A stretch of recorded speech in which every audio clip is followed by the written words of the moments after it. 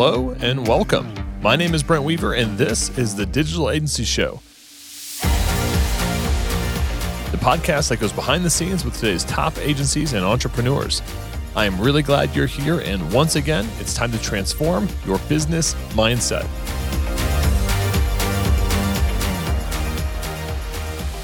Hey, what's up, agency owner? If you're new here, I've got a free ebook on how to scale your business to multiple six and even seven figures by overcoming your dependency on referrals, doubling your profit per project, and removing yourself as the main bottleneck in your business.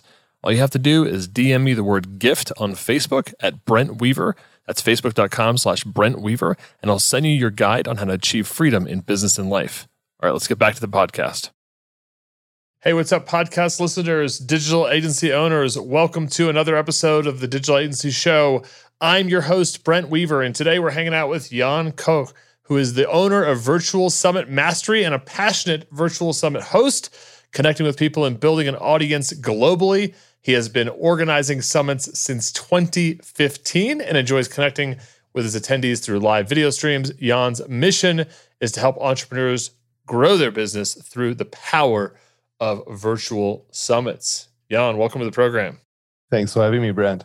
So, what was kind of your lead in to doing virtual summits? What made this something that you wanted to, or what was the first event that you did? The first event I did is called the WP Summit. It was in 2015, as you said, and probably the lead in will resonate with many people watching this or listening to the podcast. And that is the feast and famine that you go through as a freelancer sometimes, or as an agency owner with not a stable sales pipeline. You have these months that go really well. You have months that suck and you're struggling.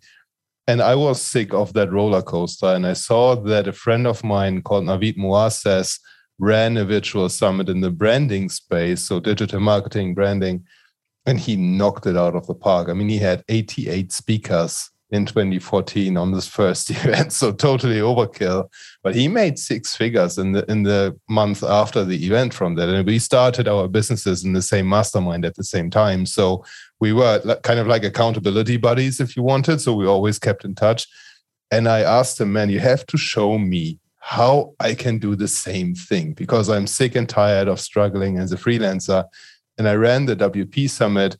Wasn't a six-figure event, but I made five figures on the first time. Had people like Rand Fishkin, Ollie Gardner, Jason Cohen, and so on the summit as speakers. And I had no idea what I was doing, to be frank. And nobody knew about me at the time. And I was still surprised how many high-level speakers I was able to get without paying them. And that was so intriguing. That got me hooked. And then after the summit, I saw projects rolling into me and I got totally overwhelmed. I didn't do any summits again for the next year or two because I had so much work to do. But that definitely triggered something in me to follow this route. You had so much work rolling in because you just created so much awareness from you. I mean, was it you weren't doing summit business at that time, right? I mean, you were just doing kind of freelance web stuff. Yeah. It was just people seeing that event. And mostly those people who saw the event were other agency owners, and they were really serious about the people they wanted to work with. So as you well know, there are tons of platforms where you can hire freelancers, but those are kind of like the same people, quote unquote, whereas I stood out because I was the only person in the WordPress space who did a summit back then. And now everybody and their dog is hosting virtual events and conferences. But back then it was really special. So the people who were looking for long-term relationships with their freelancers and who demanded more than just being able to code, but also having this marketing background and having this business mindset that you know what a website has to do to grow a business, that set me apart. And I was able to demonstrate this through the virtual summit. Well, and I think for a lot of people, if they're an agency that's operating in a niche, I mean, while us digital agencies and digital marketers, it's like a virtual, event is there's a lot of them out there. We're actually currently promoting for U Summit, our in-person event that we used to have. Right now, we're running it virtual for the second time, and there are a lot of people that are promoting virtual events. Yeah, with like an asterisk. Like for our type of people, right? But like for other niches out there. I mean, it's not, I mean, like I think associations and other businesses that have they make their money from in-person events. I think COVID kind of pushed them into running virtual events, but I think by and large, a lot of niches are still, I mean, it's not like they're super common to be virtual events in most markets that are out there. Or maybe, I mean, correct me if I'm wrong. Yeah. No, you're totally on point with that. And that is what I see in my lead gen right now. I have this experiment running where my virtual assistants send 100 messages on LinkedIn every day. So after 8 days, we run out of our in-mail credits for that. And the calls that result from these messages, they are with people not from the marketing space. And they all tell me that they've either tried a virtual event and they totally failed. I had a conversation like this today that I can dive into a little bit. Or they have never heard about the concept and they have a really hard time understanding how a virtual event would fit into the marketing mix. But as soon as they hear that essentially a virtual summit is a tool to build thought leadership in your space, to associate yourself with experts, deliver content for free that builds your email list, and then builds multiple revenue streams. As soon as they hear that, their mind starts spinning and they start thinking about what they could do for their own business when they ran a virtual summit. And I had some people back out of projects because they said, we cannot handle it if we get like 50 new clients from a virtual event. That is too big for us, we'd fall over. But then there are other companies who sell productized services or they have a course or something like that. And they are totally up for that. And they love running virtual events. So it's definitely, depending on the industry that you are in, people are tired of virtual events, but there are more untapped niches than there are people who have summit fatigue.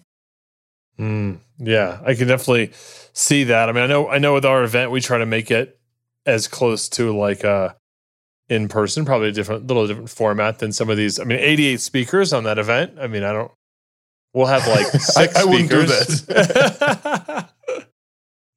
That's a little intense for my liking. But now, I mean, but now you've kind of made this transition to not just like you doing virtual events for your own business, but this is now a thing you're doing for other people.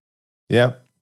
Yeah. How do you get from doing this for your own business to now this is like one of your main things? The reason for that switch was a difficult one. I bought Virtual Summit Mastery this year. I bought out the owner, who's a good friend of mine, Naveed Moases.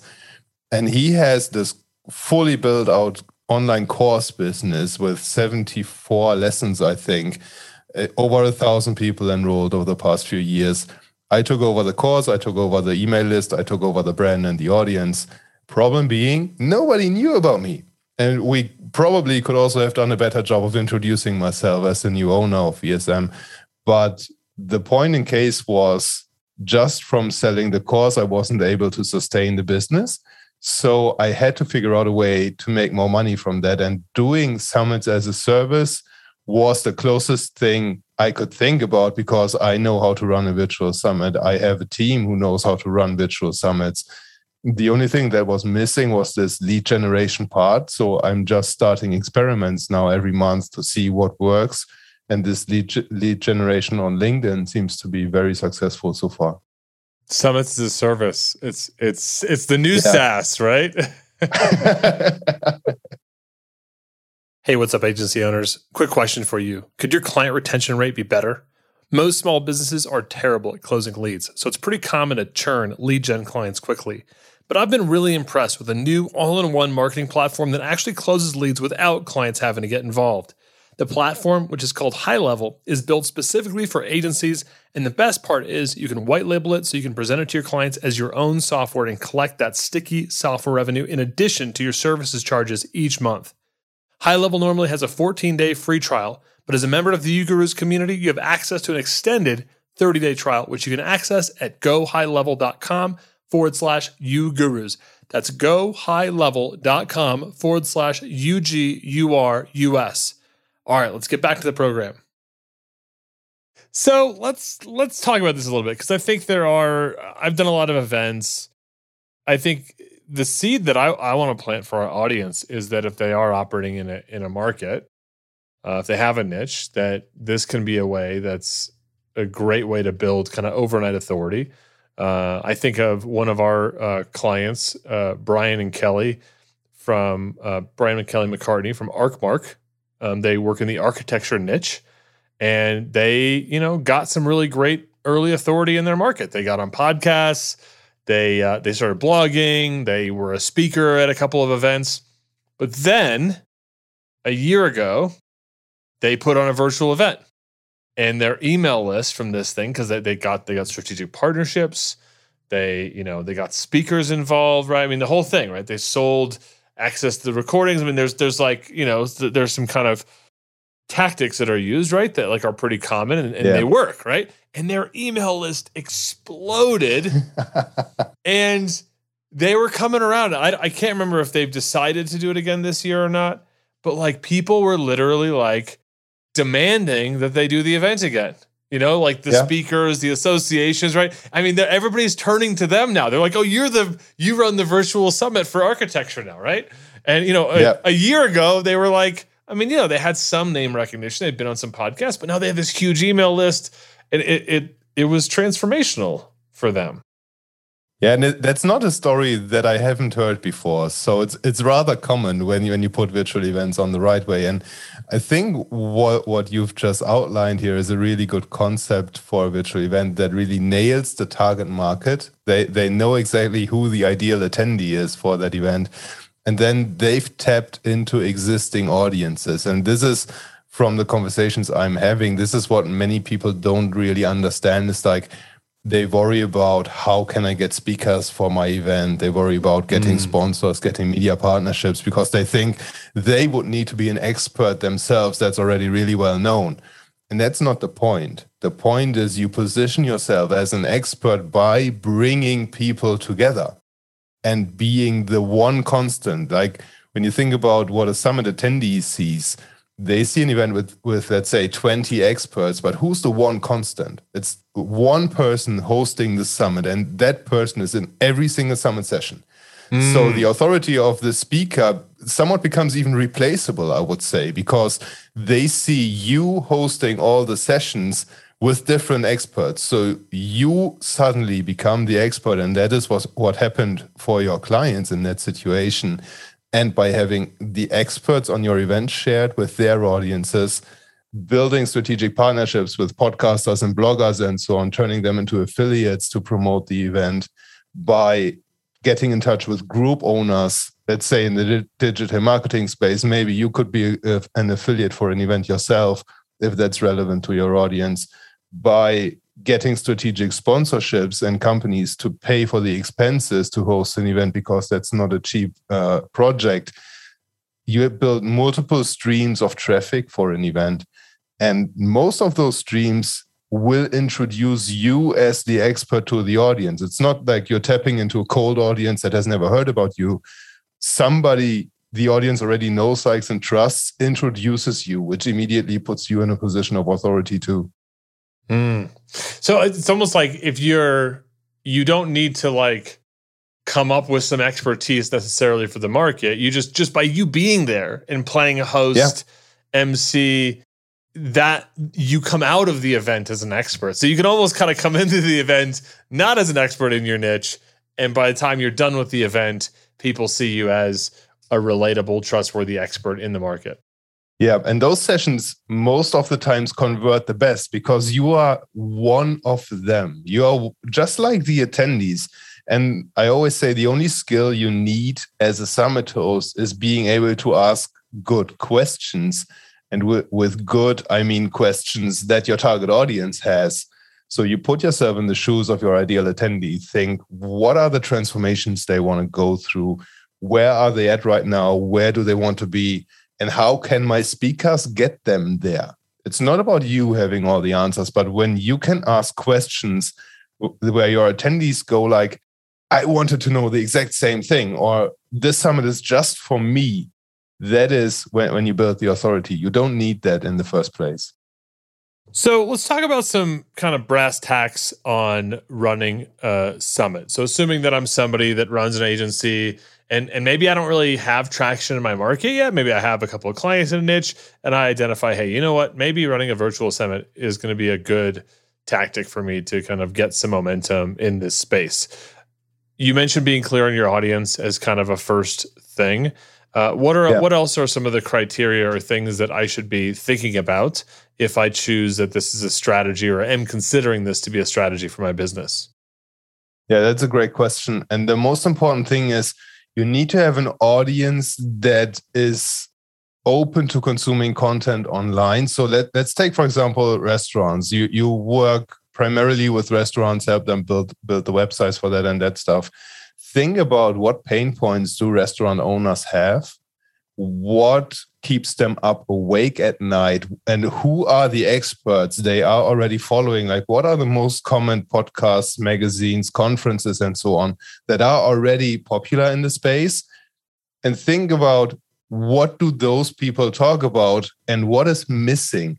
When you go through the comments on podcast episodes or go through the reviews, see what people like about the podcast and then check what is missing. Or when you look at books in your industry, go through the reviews, see what people like and what they mention over and over again, get your research together. And then you go out and hunt for speakers who can talk to those pain points and desires that you've researched. And by choosing speakers, make sure that you have a good mix of A-list speakers. So those are the most popular ones: Wall Street Journal best-selling authors, people like Tim Ferriss, Gary Vaynerchuk, blah, blah, blah. Probably not somebody you will get on your first event unless you can pay them 5 figures. Then you would have trusted authority, somebody like Brand or myself, who's known in the space, who knows the importance about being in front of audiences constantly, who's used to doing interviews, who has an established following that is relevant to your audience and to your own customer that you want to sell to, that you want to onboard for your agency. And then the last group of speakers that you want to go out for are what's called the up-and-comers. That's what we call it in VSM, which are people who have a really good message. They have something important to say, but they don't have a big following yet. And why do you want speakers without a big following? Because those speakers will promote the heck out of your event, because you are putting them on a pedestal with all the other experts who have a bigger audience and bigger authority than them. So this is how you get speakers themselves to promote. And then, of course, you would have to have strategic partnerships with like softwares that restaurants use to manage the tables, for example, that would also benefit from being in front of the summit audience, and that also can reference the event to their own customer base and audience. I love that you've identified those three, because we've definitely had people that have been, they have been kind of the up and comers, and you give them a stage and it's like, it's their stage for the year, right? Or like maybe the first one ever, right? And they are, they have a different level of energy. Some of the A-list ones, right? They give you their list of demands, and they fly in at 10:30, they speak at 11:30, and they fly out at 1:30, right?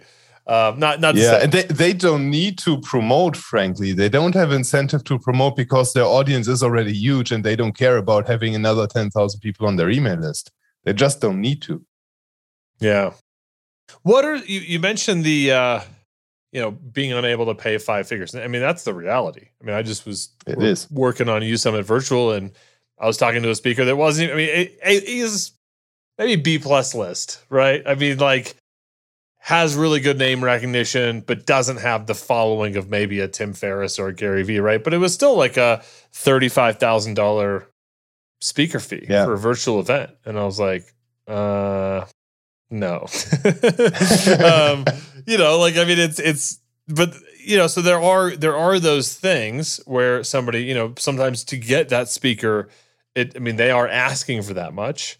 Yeah. Is that something that should intimidate people, or is it just something they need to be aware of and try to navigate? How do you get A-player speakers, A-list speakers without paying $35,000? That's the golden question. And I think people just need to be prepared for that. And the more popular the speakers are, the more expensive they usually be, and the less intrigued they'll be by being an affiliate and recouping the time through promoting your event and getting a cut from the sales that they refer. Getting A-list speakers without paying them usually requires a personal connection. So what we teach in VSM is you try to get into their close circle of trusted advisors. Maybe you try to not befriend them directly because they get way too many requests.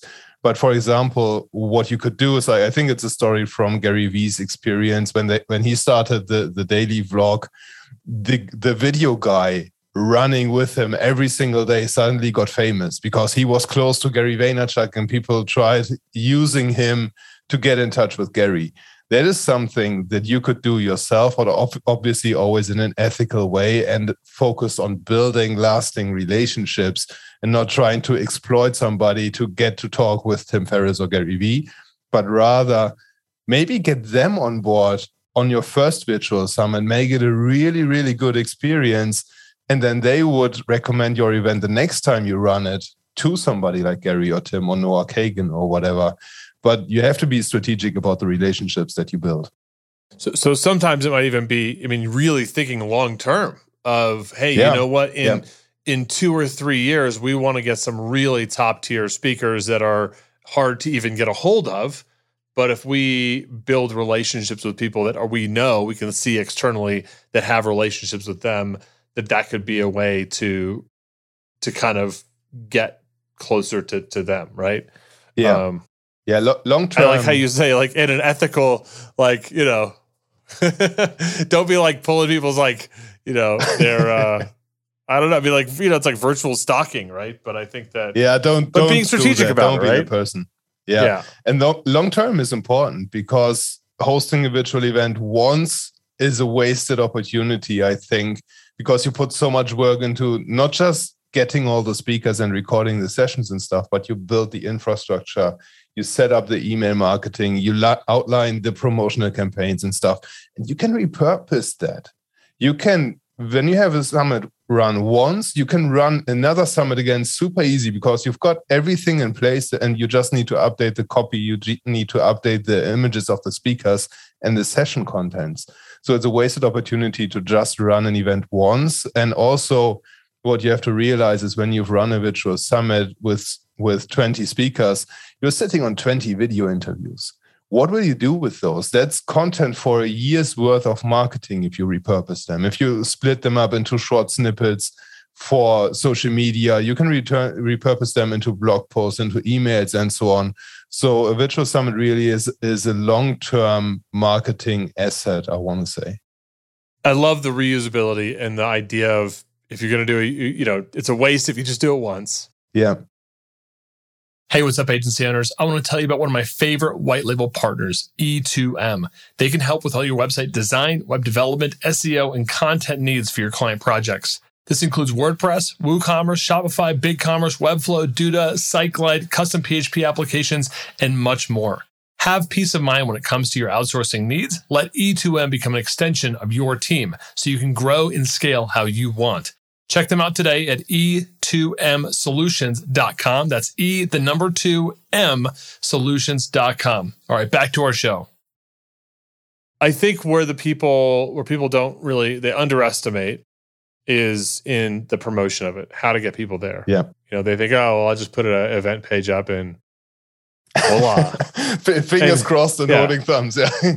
I for all of our events, I always have this like big grid that I kind of draw out. And I try to fill as many boxes as I can with ideas that we're going to run for getting tickets. And we put like little estimates of, we think we'll sell 5 tickets with this, or 10 tickets with this, or 3 tickets, right? And then it's like we have a goal of like 100 tickets or 200 tickets or 500 tickets, right? Like does the strategy line up with the goal, right? Do we have enough thrown together? Like, are we aiming a little bit beyond our goal, right? But what are some of the things that the tactics that that work through your experience? The best tactics so far that I've seen work is building relationships with established group owners in your industry. So look for LinkedIn groups, look for Facebook groups, recently Twitter communities, moderators in that, maybe Discord servers now popping up more and more. Be in touch with people who already have an audience that loves them and that engages with them, and then recruit those group owners as affiliates and be very strategic with them. Don't overwhelm them, but give them a good idea. Give them like the promotional calendar, for example. Give it to them like 2 or 3 months in advance so that when they plan their marketing campaigns, you have a slot in their calendars already and they don't need to shift things. If you just tell them 3 weeks before the event, hey, it would be good if you can send out 5 emails next week, they won't do it because the emails are already scheduled and written. And the more experienced your speakers are, you'll face the same thing. The more experienced speakers also have experienced marketing teams and content creation teams, and they've got their promos planned for at least 1 month or 2 months. So you have to give yourself more time than you think for the promotion, and you'll need more connections than you think. So established groups, more lead time, giving people some kind of resource ahead of time, right? Email examples or email copy kind of for what they're doing. So established group owners, what other kind of ways do you help people market these events? The most other common ones is building media partnerships. So we book them on blog interviews or on podcast interviews, for example. And again, it's the same idea, but in a different channel, which is tap into audiences that already exist and don't build them from scratch. Because the one thing we see is that ad prices go up through the roof. I mean, from, I would say, $1 per lead just a year ago to $4 or $5 per lead on Facebook. So paid traffic is becoming less relevant for building a cold audience, and we mostly use it for retargeting these days. And here's another tip. Have 2 different landing pages. Have the main registration page where you outline the entire details of the event. And Brenda, I'll share a link with you in the group after this recording to how we structure the landing pages on one of my summits as an example. And then have a playbook page ready. So here's a pro tip. I don't share this often, but when you do the interviews with your speakers at the end, ask them for their best strategy about the topic that you've interviewed them. So I'm working on an email marketing summit right now. And the last question I ask everybody is, how do we apply this to grow your email list or to sell ethically to your email list or something like that? And by doing that, you can very easily go all through all the interviews, pull out just the last 4 or 5 minutes, get them transcribed, put them together in a PDF, make it look beautiful, call it the playbook, offer that as a lead magnet to retargeted visitors. So people who come to the main registration page who don't subscribe, show them an ad for the playbook, put them on the playbook registration page, which is a shorter registration page advertising the playbook and the free ticket to your summit. And that usually works really well. I love that we got the super secret pro tip for our audience. So now it's not so super secret anymore because it just went out on the Digital Agency Show, but that's okay. So I love that playbook page. I love being able to take something that you're already doing the work to interview the people, and so you might as well, grab this little bit of gold at the end and then pull that together and use that as part of your promotion for the event. And yeah, dude, that's awesome. So I thank you, Jan, for this kind of deep dive on virtual events. I feel like there's a lot more we could go into on these. I think hopefully we've just opened this idea up for people that if they're in a market, they want that kind of overnight expertise without having to go and blog or vlog or whatever for the next 2 years, right? They could basically run a virtual event and call it a day. Yeah, pretty much that's how I sell it. Are you ready for our lightning round? Yes, let's do it. What is the best advice you've ever received? Don't overthink stuff. I don't know who I got this from, but it really stuck with me. Which of your personal habits has contributed most to your success? That's easy. This sucker right here, The Daily Stoic. It's a book I read every single day. It helps me stay sane. Can you share an internet resource, a tool or app that you use daily that you think our listeners would find valuable? Yeah, that's Get Forest. I think getforest.com. It's an app to block distractions from your phone. And what book besides Daily Stoic would you recommend and why? So besides your book, you mean? That is How to Think Like a Roman Emperor by Donald J. Robertson, which is a take on the Stoic philosophy of Marcus Aurelius and some other Stoics. And it is a really good book about handling life, about coping with stress, not going crazy when things don't go as planned or as you would like them to be, and how to make the most out of every situation. Awesome. Well, we will link out to How to Think Like a Roman Emperor. Love that title. Get Forest, as well as the Daily Stoic over on our show notes page. You can check that out, listeners, at ugurus.com/podcast. If you listen to this week of, you'll see Jan's photo up there at the top. Click on him, and you'll find lots of tools, takeaways, nuggets, and links out to all this good stuff. Jan, how can our audience find out more about you? Is there anything that you have that they can check out? Yeah, I have a free cheat sheet that you can download with just like 20 pages or something outlining the entire process in detail.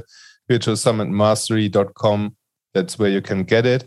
And if you want to get in touch with me personally, Twitter currently is the best place at I am Jan Koch. Awesome. Well, we will link out to your Twitter as well as virtualsummitmastery.com over on our show notes page, ugurus.com/podcast. So if you're out in your car, driving around, or on your bike, riding around, or doing whatever, and you don't have a pen and paper, just go to ugurus and check that out. And we'll link you to the cheat sheet. We'll link you to Jan's social media profiles and hit him up on Twitter, see what's up. And if you want to run a virtual event, if you're interested about it, obviously download the cheat sheet, but reach out to Jan and see if he can help you maybe move things along faster. Because I know the first couple times we did events, it was really hard. And when we involved really smart people and knew how to run events, it got way easier. So definitely hit Jan up for that. Jan, dude, thanks for stopping by the program today. Thank you so much for having me. And that's it for this week's episode of the Digital Agency Show. Stay tuned each and every week for more great content coming to you to help you grow your digital agency so you can achieve freedom in business and life. Until next time, I'm Brent Weaver. I hope you enjoyed today's episode. And remember, if you want that free ebook on how to scale to multiple 6 and 7 figures, all you got to do is DM me on Facebook, the word gift, at Brent Weaver, and I'll send you your guide on how to achieve freedom in your business and life. Until next time, I'm Brent Weaver.